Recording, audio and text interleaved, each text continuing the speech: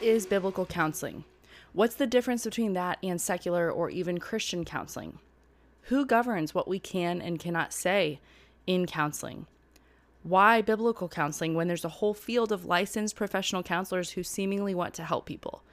What standard do we use for helping people seek and find peace? All of this and more in today's conversation with Ursla McCarthy. This is a huge topic, and I will say up front, this episode doesn't even really begin to scratch the surface, but it is kind of an introduction to this topic. And just so you know and have kind of context for where this fits into the conversation, I will be having several more episodes on this topic that dive into different aspects of biblical counseling and this whole conversation. So don't worry, this is not the only episode I'll do on it, and I don't believe it's exhaustive by any means, but I do think it's a good introduction to some of the concerns around secular and Christian counseling as compared to biblical counseling. And I think that it opens that conversation up and kind of sets the stage for the rest of the content that I plan to bring to you in the coming months. Before I play this conversation, I just want to remind you that this podcast is supported by listeners. And what I mean by that is you sharing this with your friends, you leaving reviews, you spreading the word, texting an episode that you enjoyed to a friend. That all helps me continue to grow, to get found, to continue to get sponsors, to continue to make this podcast possible. So in advance, just thank you for whatever you can do on that side of just spreading the word. And last, I want to mention that I've noticed that the more that I talk about this whole field on Instagram, the more we circle the conversation of mental health or counseling or psychiatry, psychology, the lower my views are on Instagram. And this is just a hypothesis, just a theory. I saw Ali Stuckey say the exact same thing, and she's been talking about antidepressants and just that in that facet of the mental health world, just the truth about how SSRIs really do hurt some people, not all, but just talking about the risks and some of the unknown, data behind those. She's had the same thing happen on her channel. Now, I don't know why that's happening. Sometimes Instagram makes changes to the platform that, changes to the algorithm that affect what gets shown, what doesn't get shown. But I also wonder if this conversation in particular is kind of being throttled and, actively suppressed because it goes against the mainstream narrative. It goes against what the secular, what is driving so much of, even you could go so far as to say, LGBTQ ideology, this secular counseling and therapy narrative that says, we have to affirm whatever someone believes about themselves, their gender, their sexuality. That is the standard of the age that we live in. That is our national religion, in a sense now. Pride has become the nation's religion. And I just wonder, I don't know, I can't prove it. I just wonder if this conversation is kind of being actively suppressed because it flies in the face of that. So I don't know. But what I will say is I'll continue to put content out. I'll continue to point to it from Instagram and Facebook and other places to this podcast. But this podcast is definitely the place where I can have the most robust conversation around it and share the most without being penalized, for putting that content out. So keep that in mind. If you are not seeing me in your feed, it's probably because you're not seeing me in your feed. You're going to have to go find I've heard over and over again from people that they have to, basically scroll to the end of their stories, and my face there in stories is at the very end, where normally I would be up front. So just anecdotally keep that in mind and, search out the content if it's what you're looking for. Okay. That's all I have. So here is my conversation with Ursla McCarthy. All right. Well, Ursla, thank you so much for being here with me today on Kindled. Thank you for having me. So just so listeners know, Ursla McCarthy actually goes to church with me, and she is an ACBC certified counselor. And she leads, the counseling program at our church, and it's just a blessing to the body. Thanks so much. Appreciate it.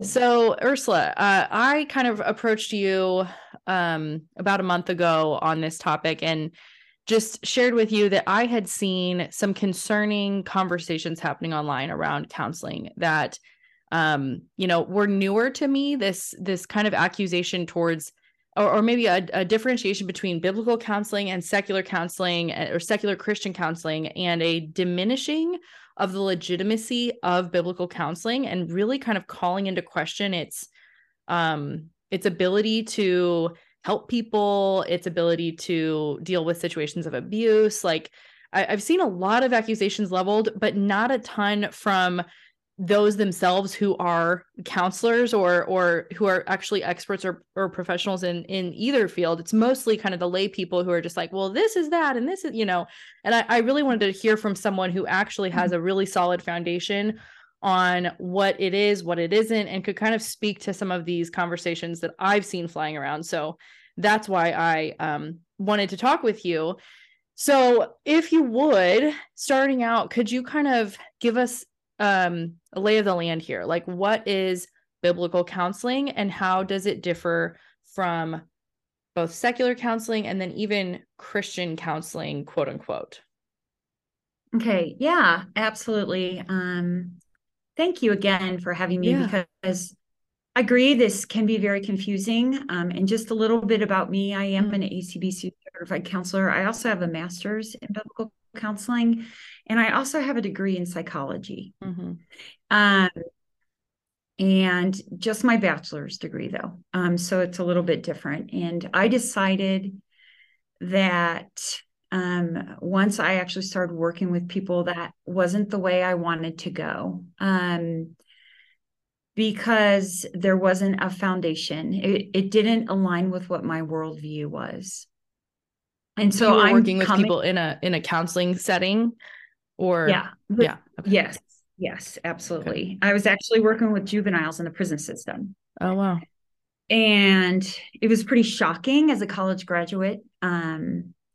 Just the depravity and just some of the terrible situations that people had gotten themselves in, or they were placed in, that kind of thing.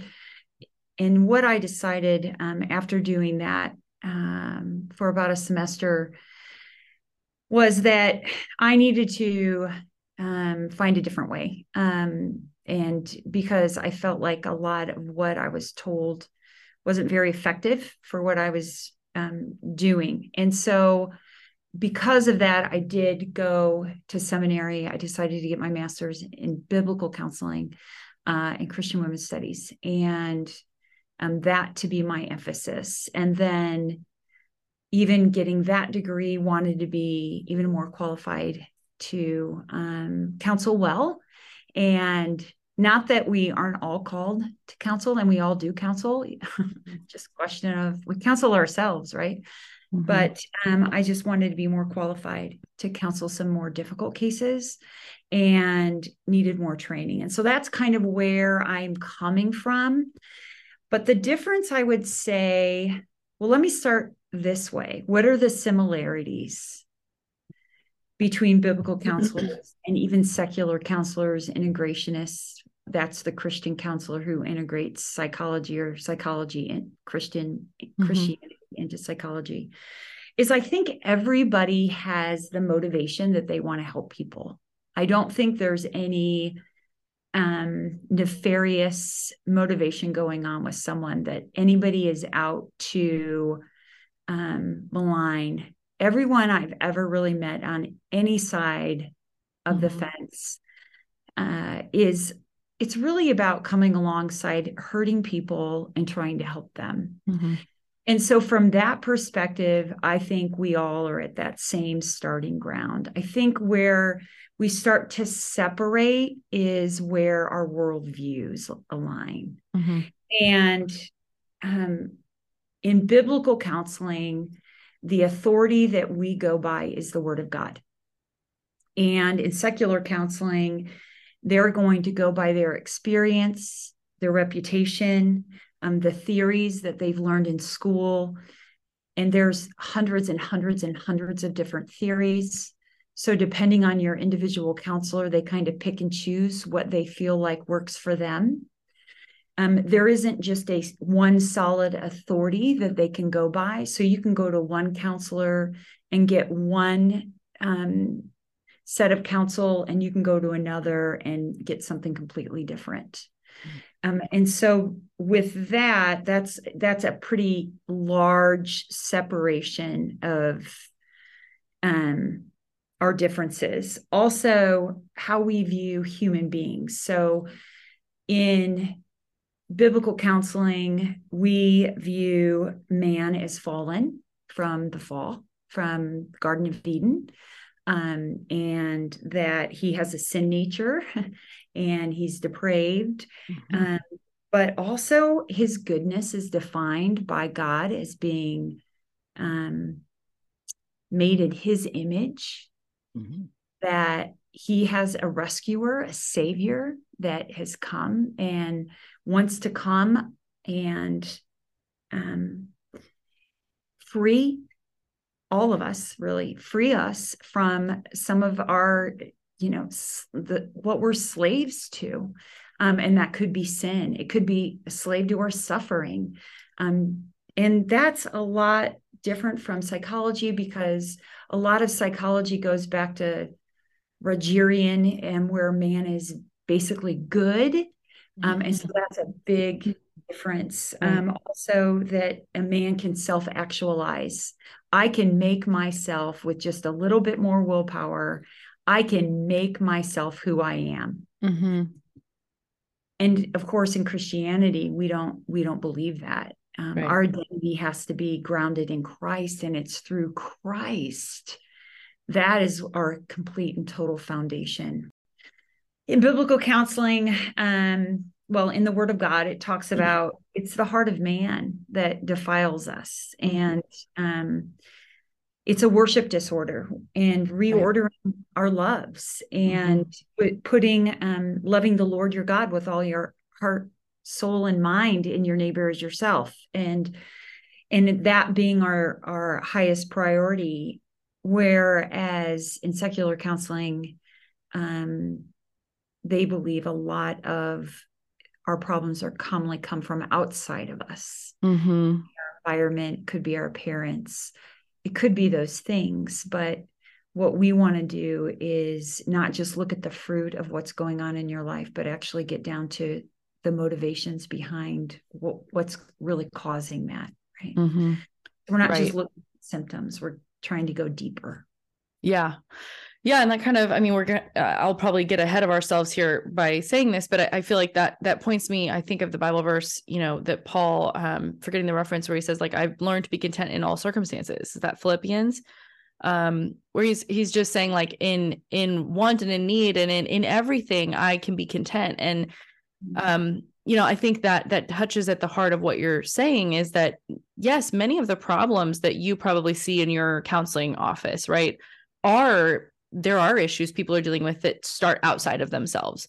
But in order to get to a place of peace, right, internally, it's just what everybody wants. Like, they want to be okay. They want to be able to handle it. Maybe not okay in the sense that it goes away, but they can deal with the problems or the difficulties in their life. Mm-hmm. That you have, Scripture's approach to that is going to be very different from an approach that is secular, that does not have Scripture as your primary authority, right, of truth and of right and wrong, and of, really Jesus himself telling us that I am the way, the truth, and the life, and no one comes to the Father but through me. And that our peace is because of what he has done on the cross, not because our mother-in-law stops doing this or that, or because our sibling relationship suddenly resolves, or because the person that wronged us finally says they're sorry in the way we wanted them to. Like, all of those things may happen or they may not, but the Christian can be, at peace with God and man, regardless of their circumstances. And I don't think, again, I want to hear from you on, well, how do we then avoid, abuse? Or, because that's always the comeback is, Well, so what you're saying is it's fine for other people to just do whatever they want, and I just have to learn to deal with it. That's kind of what you're saying. But I know that's not what you're saying. So could you kind of respond to that accusation? Yeah. So yeah, that's not what I'm saying. It's not that. But what I think we're saying a lot for a lot of counselees, they're dealing with a lot of unresolved past issues. And, you can't change your past. Yeah. But you definitely can control your response to what goes on in your future. And it's kind of grabbing hold of taking every thought captive and recapturing the real estate of your mind and what you're focused on. And again, it goes back to your loves. Am I just loving what I want in that moment, in that time, or am I able to love the Lord and my neighbor as myself? So speaking of somebody who's a doormat or somebody who is being abused, no, we definitely would go straight to scripture to say that, that we're not even to associate with an angry man, it says. And there are provisions even for, even in marriage, to be separated when necessary. And hopefully all those separations are so a person can come back together. But we also want forgiveness, and for reconciliation to occur, there has to be two sides. It's not just one-sided. It's two sides. And so we just work with a person they can only take responsibility for their part. You can't take responsibility for what somebody else is supposed to do. But if you can own your part, you can be at peace. And you can allow and pray for the Lord to work in that other person. I want to take a second to tell you about a sponsor for Kindled, and that is Annie's Kit Clubs. Annie's Kit Clubs are amazing ways to engage in creativity with your daughters. So what I love about Annie's Kit Clubs is that they come with everything you need to encourage your daughter's inner artist and watch her creativity soar. It's created for girls ages 7 through 12, which I have 2 in that category. And so the Creative Girls Club offers them a new world of crafting inside each and every single kit. They get 2 kits per month. So inside, she'll find easy to follow instructions and all the materials that she needs to get crafting with minimal adult supervision. That is key for me. She will learn fun skills that will last a lifetime, including painting, beading, stitching, paper crafting, and so much more. I love this company. I love that they are helping us spend time with our girls, get engaged, helping them be crafty and creative, and just something fun to look forward to in the mail every month. Check out Annie's Creative Girls Club. Scroll down to the show notes of this episode and click the link in order to get signed up and get yours on the way today. Get 50% off your first month of an Annie's Creative Girls Club box when you scroll down to the show notes and click my link, get signed up today. Yeah. So regarding, can you help us understand, like, what are the differences in licensing? Because I know that ACBC is well, what does that stand for again? Can you share that with us? Sure. Association of Certified Biblical Counselors. That's right. And they're a certifying agency. And with any certification, if you're a financial counselor or whatever kind of counselor you are, typically there is going to be some type of certification agency that can come along. And basically, when you're certified by that person, there is a standard of conduct, there is a standard of education, there is a standard that is to be met to receive that certification. If you are a secular counselor, you have been certified and you have to go through whatever training they require by the state. And the only issue with that is that the state actually restricts reliance on the Word of God to be used within the counseling room. And that's a problem if you're a Christian. and Yeah. you've been restricted. How do they And, restrict it? um, well, I mean, I don't have the certification bylaws in front of me. And honestly, I haven't read them in years and years.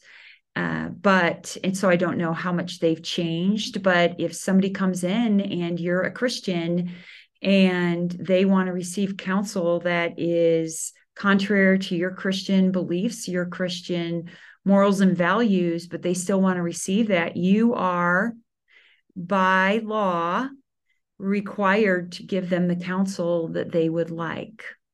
Hmm. That would So, be coming from the state and their standard of care, in a sense. correct. Right. Yes. And um, I'd have a problem with that. Mm-hmm. I do have a problem with that. And that's why I went away from um, that type of therapy to a Mm-hmm. biblical worldview. Um, because if I feel like somebody is really struggling with their identity, I want them to run to Christ. I want their foundation to be built on Christ. And if I'm not, they don't want to hear that, then um, I don't have a lot for them. I don't have a lot for them. When someone comes into me as a biblical counselor, I let them know right up front, here is how I'm going to be counseling you. And that's what we do in our center here. Mm-hmm. Everything is based on the word of God and it's based on scripture. And we want to show you in scripture how this can apply to you in your life and bring you the love of God and the peace that Mm-hmm. does surpass all understanding. Hmm. And so when someone takes issue with biblical counseling, Mm-hmm.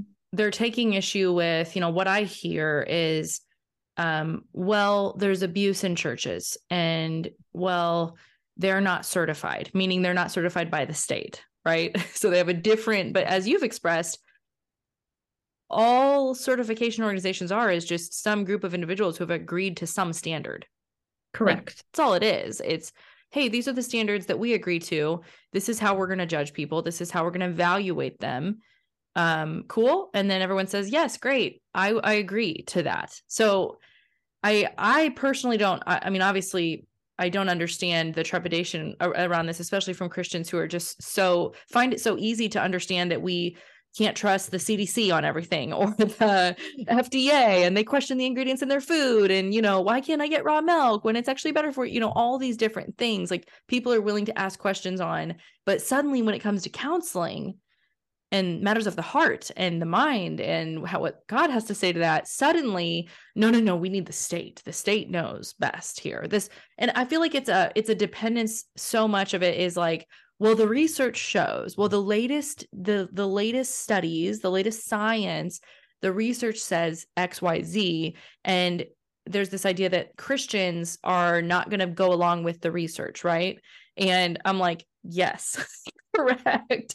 Because the research is also showing that, 11-year-olds should be having mastectomies and, and being changed genders, right? So, I mean, hello, like, anyways, I don't know. What would you say to that claim that like we're not kind of following the science and we're rejecting brain development or this or that, all of that? Yeah. Well, I firmly object to that, number one. But number two, if you do look at the social science and the efficacy of counseling, lay counseling, these are uncertified counselors Mm-hmm. actually who are still trained, but not even at the what the state would say are every bit as effective.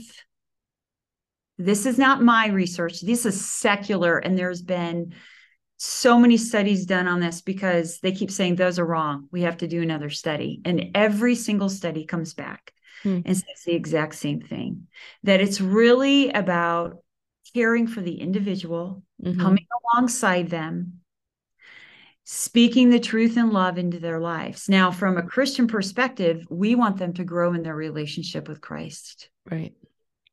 We want to help them see that God can use everything that's going on in their life, even the the horrible, hard things, that God can redeem that, and that he wants to love them through that. And we can help shoulder that burden with them. Mm-hmm. That is, I think, biblical counselors' greatest desire.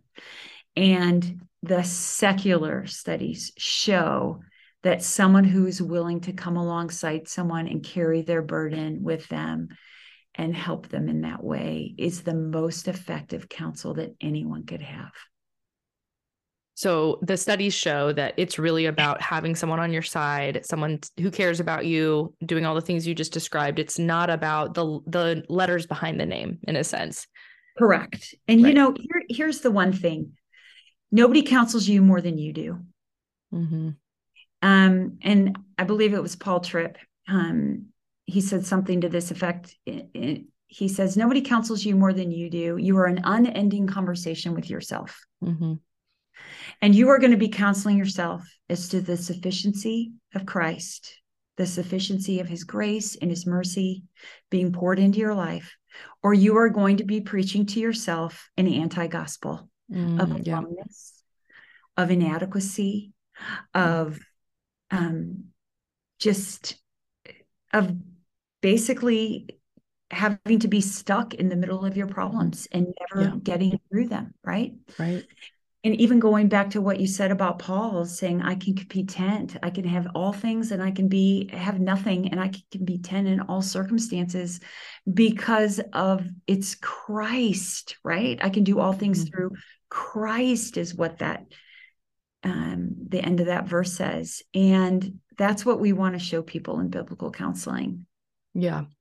I love what you said about you can be stuck in your problems. That's a description of what I see in this modern kind of therapy generation. Like everyone and their mom needs to be in therapy for life. That worldview, I see that so much, especially with people younger than me, those in maybe the like 18 to 35 range. Like that is prevalent and it is so destructive. Like I have seen people regress and go backwards and literally emotionally crumble and unravel because they are in therapy week in and week out being told that they need to kind of go back and relive moments as a child and reprocess things and go back like this excavation of the soul and the self and this. It's just a lot. I mean, there's a lot of, they call it self-work, and just this therapeutic experience that it feels that, I would imagine you feel really a lot of attention is paid to you. You're the star of the show. You're the one on the couch. You're the like you're paying to have people listen to you, like paying to navel gaze essentially and feeding that fleshly desire to, give full vent to all of your emotions and not process them through a rubric or metric of truth that is found in the Bible that would tell you some of these things are, you are actually in the wrong, or maybe you need to you're making a mountain out of a molehill here, or just different things. I've seen that this therapy generation, I don't know how to describe it. Is that something that you have witnessed, and what would you say to that? Well, I think in some ways it's great that people are seeking counsel because we all need it, right? Mm-hmm. Like I said, we're always counseling ourselves, and sometimes we need to be fired. Sure. Because we don't really give ourselves the truth and love. Mm-hmm. And sometimes that can be a hard truth, but sometimes that could be just the mercy and the grace of God and remembering who he is. But I do see the self-esteem generation is where we're at right now. And that's a self-actualization, right? Back to kind of Maslow's hierarchy of needs. It's very secular in nature and it's very me focused. And it's the complete and total opposite of the gospel. Mm-hmm. It's a false gospel. Right. The anti-gospel. I love it. You said that. It is. Yeah. It is. And it is all about my becoming better in and of myself. And God help us, because that is not really going to happen. And I see that probably as a bigger, it's kind of a retraining of your thinking, because if that's all you've learned, you just need to follow your heart, which the word of God says, please don't do that. Because our hearts are deceitful. They deceive us, and we're blind to our blindness about our hearts.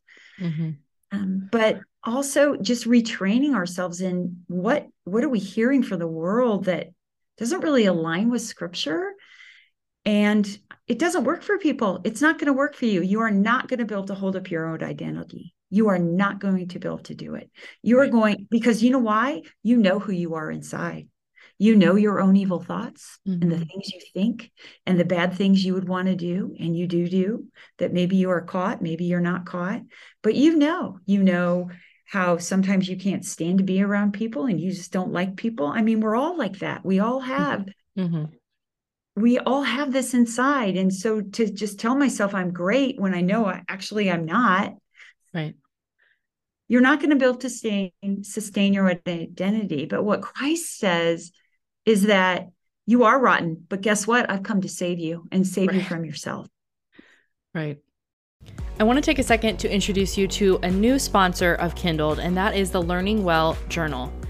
The Learning Well Journal covers all aspects of the homeschooler's life: home, homeschool, family, and faith. Get encouragement delivered straight to your home with Learning Well Journal, the quarterly print magazine that will equip and encourage your homeschool journey, the long days of motherhood, and your walk as a Christian homemaker. We know well that homeschooling does not just involve books. Homeschooling is a lifestyle.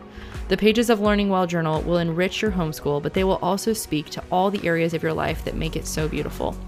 Each issue is based around scripture and written from a Christian worldview, and includes inspiration for meals and organization, ideas to create a home of peace and calm, and each issue is written in collaboration with parents with dozens of years of homeschooling experience, little ones through high school. To learn more and subscribe, visit aliciahutchinson.com/magazine.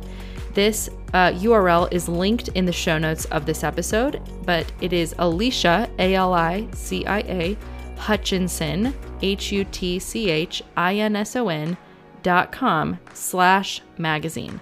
Use the code Kindled for $10 off an annual subscription when you order from the US and Canada. That's Kindled for $10 off your subscription of Learning Well Journal. Yeah.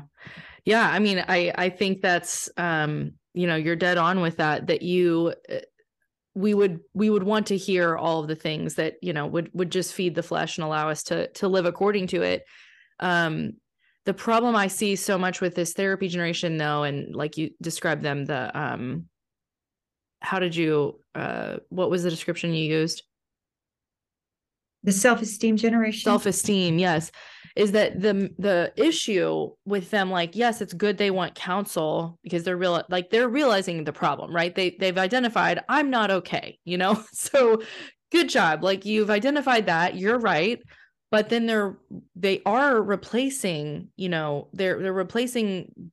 trying to fix their issues with flawed thinking, with bad counsel. And that is actually leading them further into the pit of just destruction. And the other day, actually just yesterday, I came across this clip of a girl who's like a trauma specialist of some sort. And she had taken the time to set up her iPhone to record herself having a mental breakdown. I mean, it was, in my opinion, it was probably a little bit fake and staged, because who has the, present in a true breakdown, who has the presence of mind to like turn your camera on selfie mode and go prop it up and then stand there? She had music playing. It was very like experiential. Like, she was there to get herself worked up and just was crying and hugging herself and tapping and doing all of these like, behavioral things to try and get through and process her emotions. I mean, it's demonic and a little disturbing to watch, but she was just reciting all of the things that she has heard that have been told to her. Like, if they go low, you go high.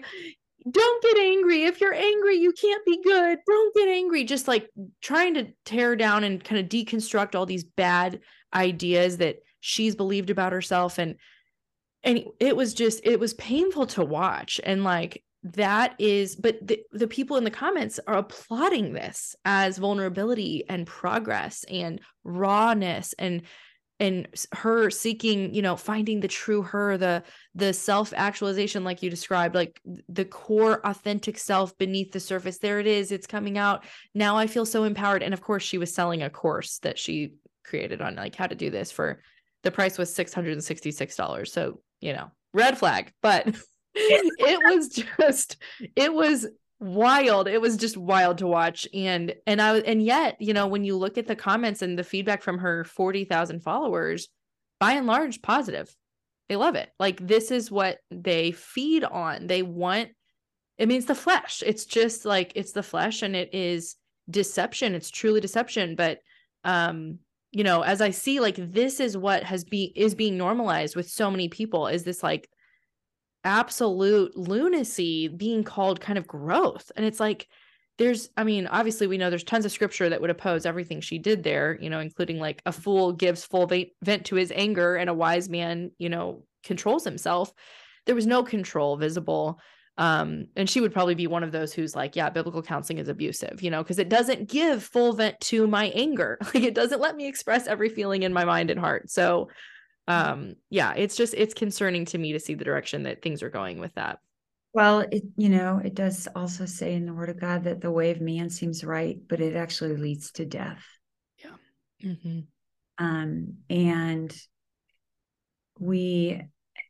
And that's heartbreaking when you see it. But there is hope out there. And for those who really want to know, and I would say I get a very large percent of people that I see that have been to secular counseling, some for years.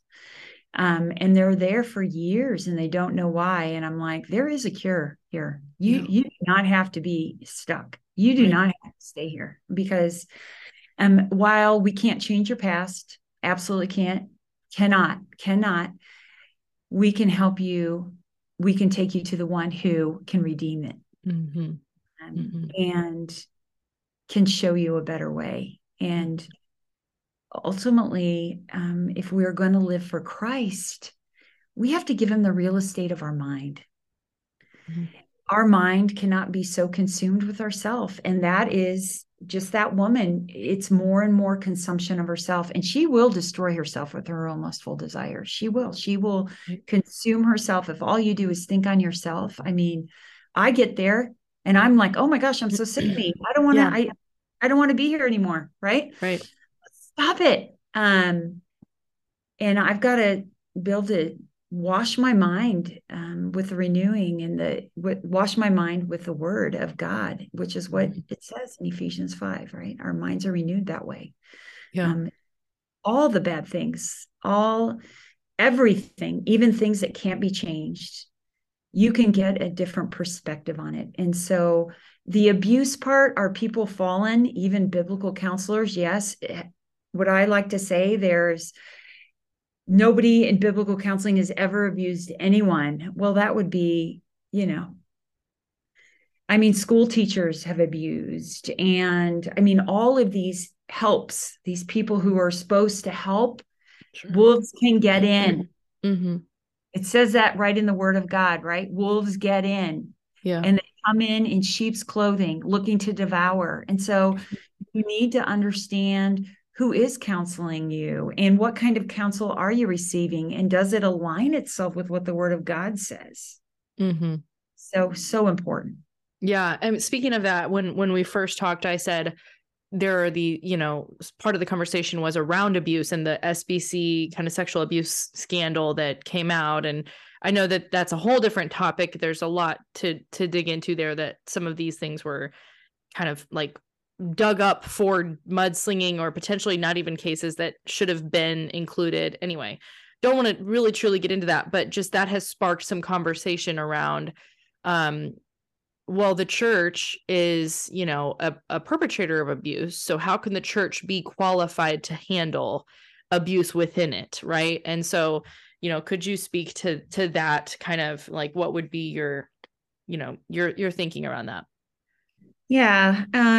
And I understand where people are coming from, and it's so painful to watch a large organization that has had a lot of abuse in it. And I think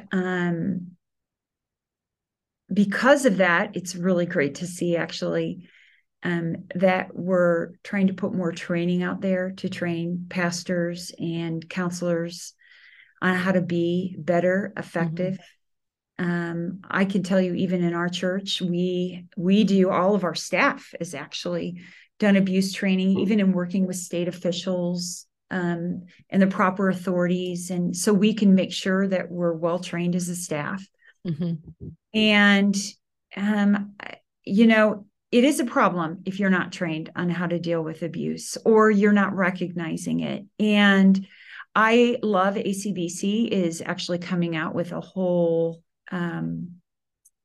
training on abuse.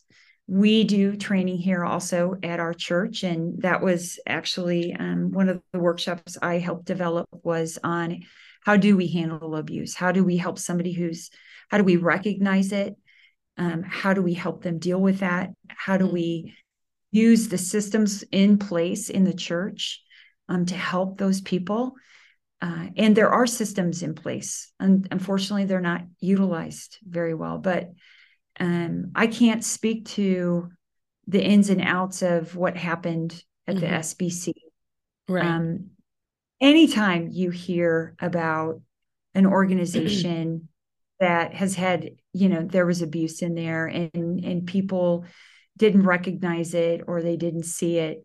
But I don't believe you can do a broad stroke with the Church of Jesus Christ is now everyone's an abuser and they can't help me at all, because it's honestly, it's Christ, right? And he, and let's face it, the majority of people who are abused are women, and Christ elevated women over and over, all through scripture, elevated them, changed their social status, gave them a voice. And if we follow scripture and we help women, we can help them get a voice as well. Yeah. But we would do that biblically. Yeah. Right. I love that. Yeah. What you said about,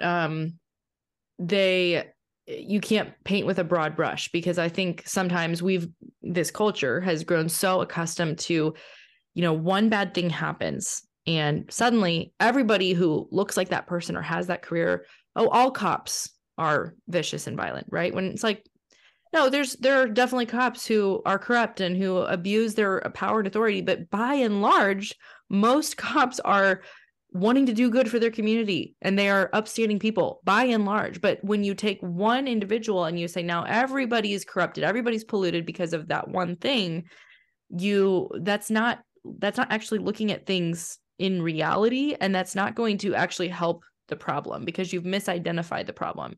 It's not the group, it's the individual. Now, sometimes there are systemic issues. Sometimes there could be, a lack of training, or there could be, this research has changed. Okay.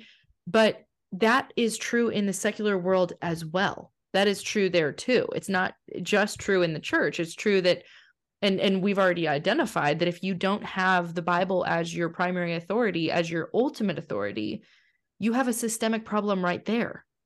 Like, that's a systemic problem with that whole secular governing body and authority system of advice giving, essentially, is that it's going to be coming from all over the place. I mean, and you can say it's from the research and development, but I'm sorry, but a lot of the scientists are not all people that you want to be listening. Not every scientist is someone you want to be listening to. Not every brain researcher or psychologist or whatever funded studies, that some of them are good. Some of them are also there to prove what they postulate. They're there to serve a certain end. And so I just think we need to be a little more skeptical than just kind of blindly believing that everything that a state certified, whatever says is necessarily best.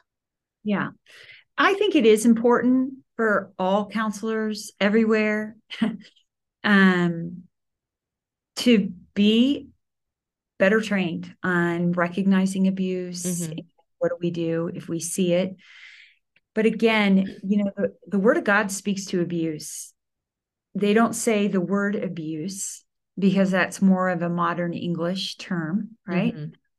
but they speak to it in time in words of oppression, right? It's about oppression and control of another human being and manipulation. And what we want to do is we want to take people to where what God says about how he is there. What is it? Psalm 9:9, the Lord is a stronghold for the oppressed, a stronghold in times of trouble, that we can then go to what that word of God says. How do we help them? How do we, if they need assistance practically, but definitely emotionally, coming alongside them, right, to help bear that burden and to give them the help they need. So again, abuse is such a diminishing effect on a human being and their identity. And it's, again, taking them back to what the word of God says about it. What happened to them doesn't get to define them. Who they are in Christ defines them. Yeah. Yeah, absolutely. Well, what other thoughts do you have on, this, I guess, where do we go from here? Where do those people who do need help and, are contemplating Christian counseling versus secular counseling versus biblical counseling, like what would be kind of your pitch, I guess, and this whole episode has certainly been a pitch, but if you could kind of speak to those people, what would you want to say? Yeah, here's the one thing, with secular counselors, I am not a fan, just because I want people to ground their identity in Christ. I want them to receive counseling through the word of God, taking them to scripture, renewing their mind. Jesus has a cure, and I don't want them to be stuck in that. With an integrationist, a psychologist who integrates Christian counseling, a lot of times it's take two scripture, call me in the morning kind of thing that's added, peppered in here and there. But by and large, it's more man-made therapy, more man-made theory, I should say. And the way of man seems right. But it leads to death. It's not good for your soul. Yeah. And so with that, I would just say everyone needs to be very careful about where they're getting their counsel from, even their friends. I mean, right? Friends probably counsel you more than anybody, besides yourself, right? And what you're allowing and having people speak into your mind. I mean, you got to be careful. Yeah. And but with anyone, I would look at, if you are going to go to any type of counselor, you do need to ask them what theories, what theories do you ascribe to, and where are you going to take me? And do you align with that? Even an integrationist. I actually had a job of trying to interview counselors for a church. That was my job, to seek some out and then interview. So we as a church could partner with a few. And I was interviewing a Christian counselor, and she said, and I asked her, do you use the Bible in your counseling? And this is over the phone. And this is not that many years ago. And she's like, I don't use the Bible, and I don't use Hallmark cards either. And I was like, okay, then. Wow. And I'm like, and she was calling herself a Christian counselor? Yes. So what makes her Christian? I didn't go any further in the interview. I didn't think it was probably going to be anybody's time.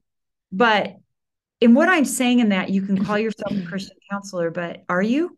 And so again, it's looking at, why do they say what they say? What are they basing their counsel on? Where do they stand? And what are they going to point me to? If they're going to point you to yourself, you will destroy yourself. We all will destroy ourselves, left to ourselves, right? Yeah. We need somebody who will point us to our Savior, somebody who will help us realign our thoughts, our desires, our motives with what the Word of God says, and how God can then change us to be more like Christ. Yeah. That's what we desperately need. So, Mm-hmm.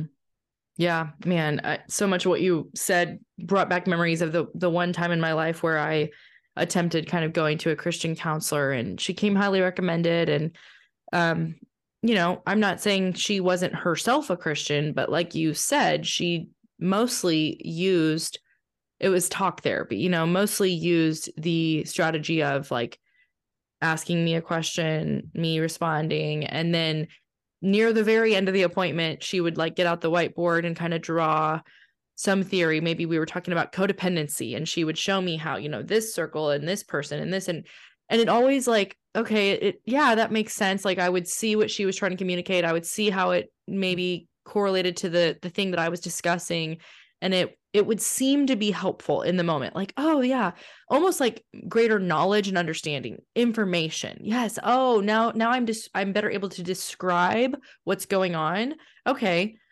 But it did not lead me to more hope or more relational peace or more, or like thinking of others greater than myself. The person that was an issue at the time, it led to a selfish mindset of, what do I need to get from this person? If they don't give me that, then I'm going to react this way. Not like, I have everything I need in Christ, and how can I love my enemy in this situation, while not being a doormat, necessarily, but what's the right, like a godly response here.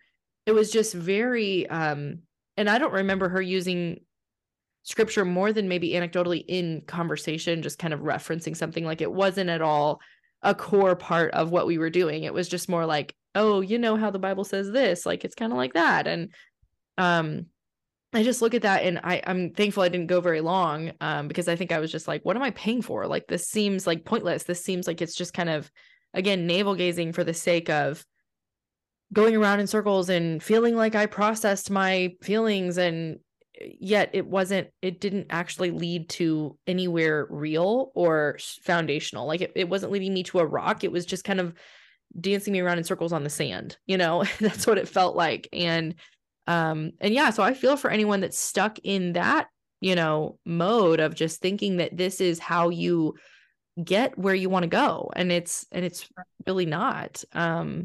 I'm not saying you can't get some good tools here and there, or some things that maybe, yeah. you might learn something, right? But it doesn't mean that it's going to lead you to where Christ would have you go. Right.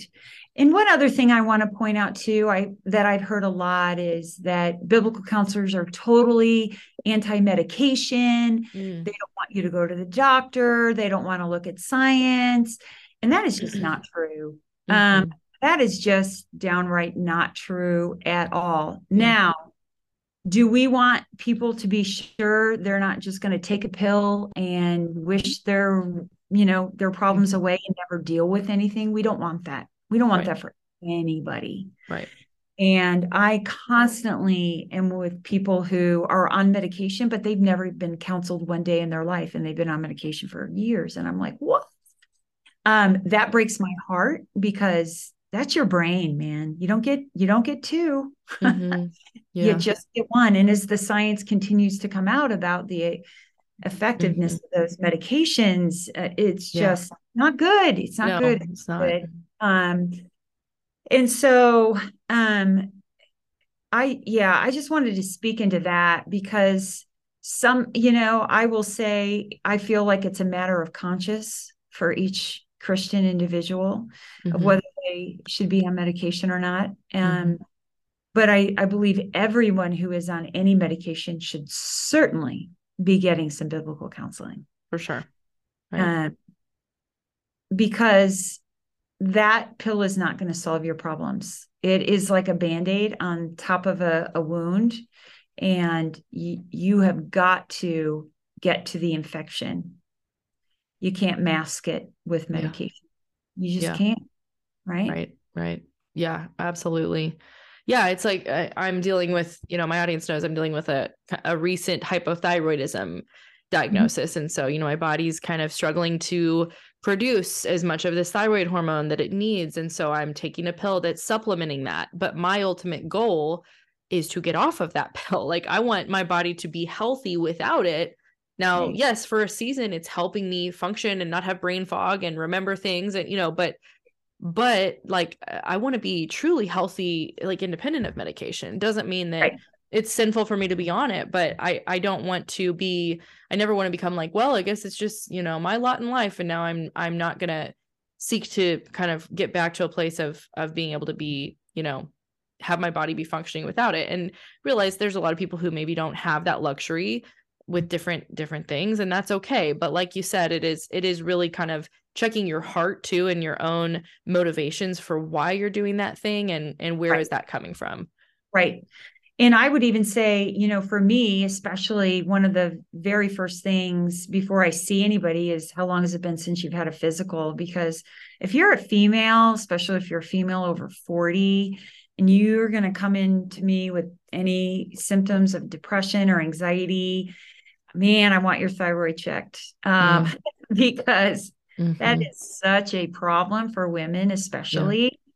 But it's definitely worth, not that that's causing all of your problems, but that definitely can cause a great amount of weakness Yeah. for you. And we'd want to look at everything, but definitely make sure medically that you're okay, so Mm-hmm. we can deal with the Right. spiritual side of the house. And Right. I look at, if you look in, I think it's First Samuel with Elijah, and he had just killed the prophets of Baal, and he ran away from Jezebel, who was threatening to kill him. And then he sat sat on a rock, and he's like, just kill me. Right. He was despairing of death. He's Mm-hmm. like, just kill me, God. Like, just kill me now. I want to die. And God didn't go to him and say, okay, you loser, I just rained fire down from heaven for you. And I just did all these miracles for you.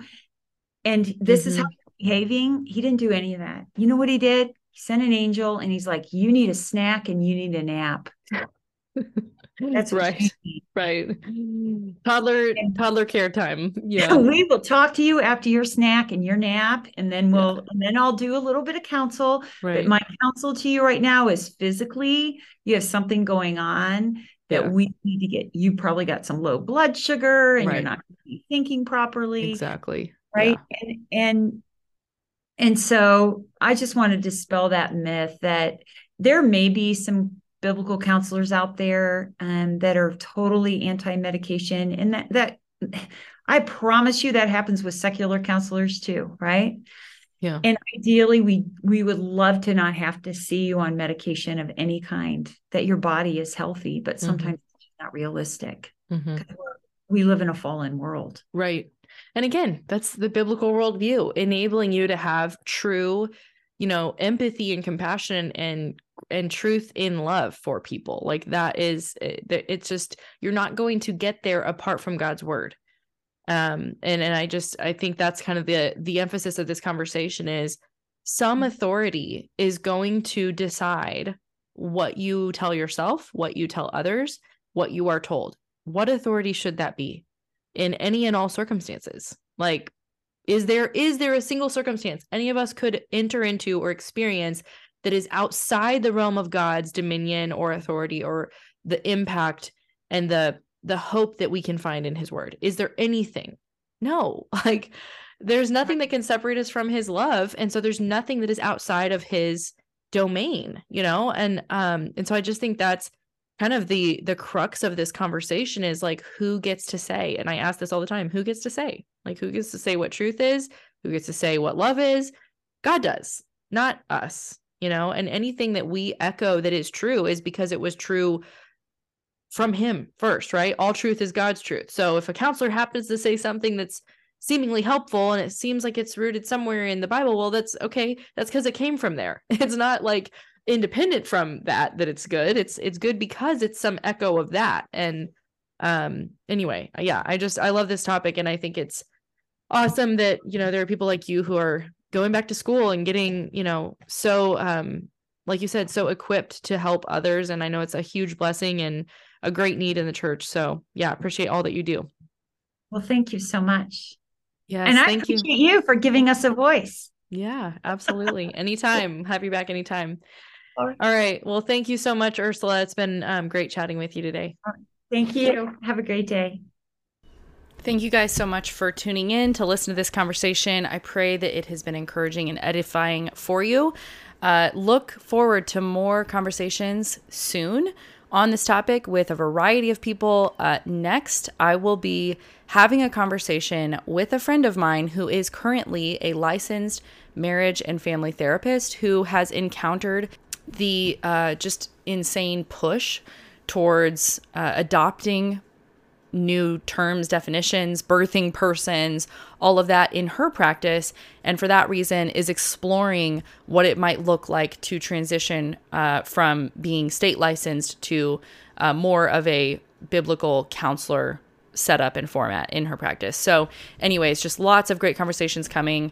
I'm super excited about it. This is a topic that I've cared about for years and have noticed a trend for years, but not been able to fully put a finger on what is going on, and starting to kind of uncover and see, especially from so many of the testimonies that I've received, of how this toxic counseling, and obviously we're not talking about all counseling, all counselors aren't the same, but how some who are having such toxic counseling are really being encouraged to destroy their families, are being encouraged to just dismantle everything and everyone that they love. And it's honestly heartbreaking and tragic and sad, and it is affecting so many people. And so I want to shed light on it, and I want to just ultimately encourage you, build you up in your faith, and point you to the truth. So thanks for listening, and I'll see you next time here on Kindled.